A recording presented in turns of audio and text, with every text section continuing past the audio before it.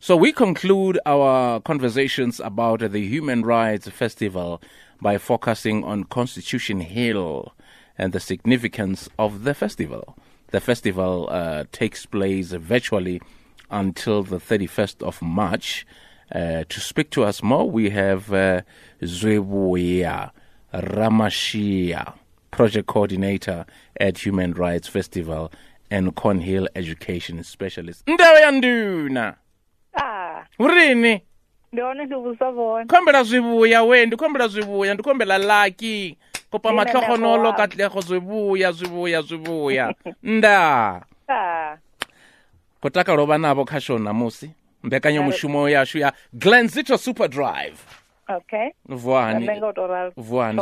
Ovuwa zwavhuḓi. Oguma lino lamkusule. Last week. Last week? Delele.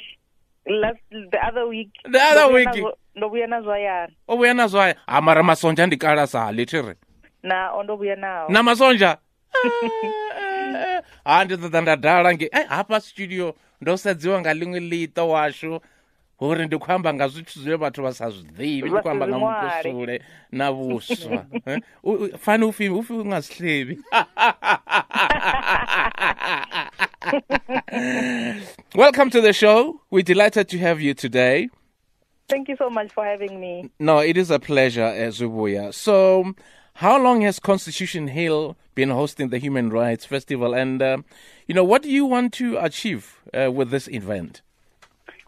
So Constitution Hill has been hosting the Human Rights Festival since 2018. Yes. So, of course, 2020 did not happen because of the COVID-19 pandemic.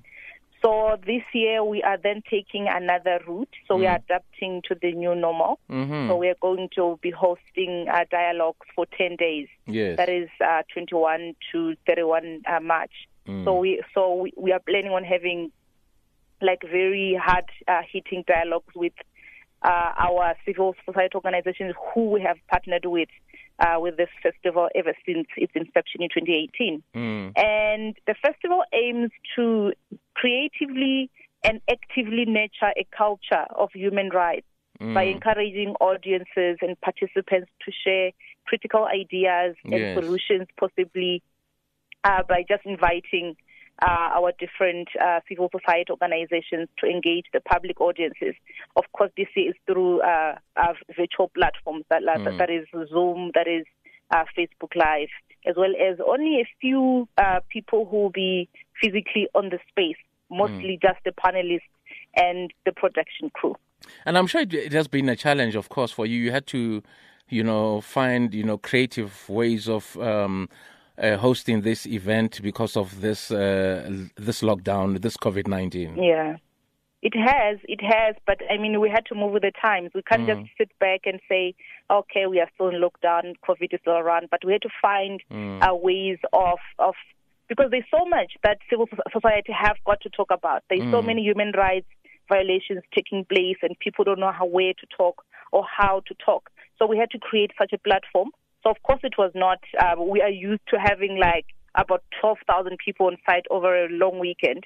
And now we have to adapt to having just about 30 people on site and everything going virtual. But we just had to adapt and move on and continue to push our mandate, which is creating Conhill to be a human rights precinct. Excellent. And what are some of the topics being highlighted at the festival this year? So I'll just name a few. So we had partnered with Amnesty International, where we talked about gender-based violence on the 21st. So that looked at where are we going wrong? Like what is it that we should be doing but are not doing as a country for us to have such high or escalating number of cases of the GBV? And then we also had a topic on youth against racism. Last night we had a topic on the state's abuse of power, which focused mostly on the activist stories of violence and surveillance. And then we also had the vaccine rollout equity topic. And then tonight we are having the politics of the rule of law. And we still have got 5 more days to go. Still a long way to go, yes. Zwivhuya. And aside from being a heritage site and museum, what else does Constitution Hill do? So Constitution Hill, aside being a like a national heritage site and a museum, we also have positioned ourselves as a human rights precinct. Yes. So you might realize that here on site we have got organizations like Pro Bono, we have got Center for Gender Equality and all of that. But we also rent out our venues because our venues are very unique. They all have got a story to tell. So we also rent out venues to different organizations. It can be government or private organizations to come and have conferences, meetings, dialogues, and even festivals, local, national, as well as international. Excellent. And where can listeners register to attend the event?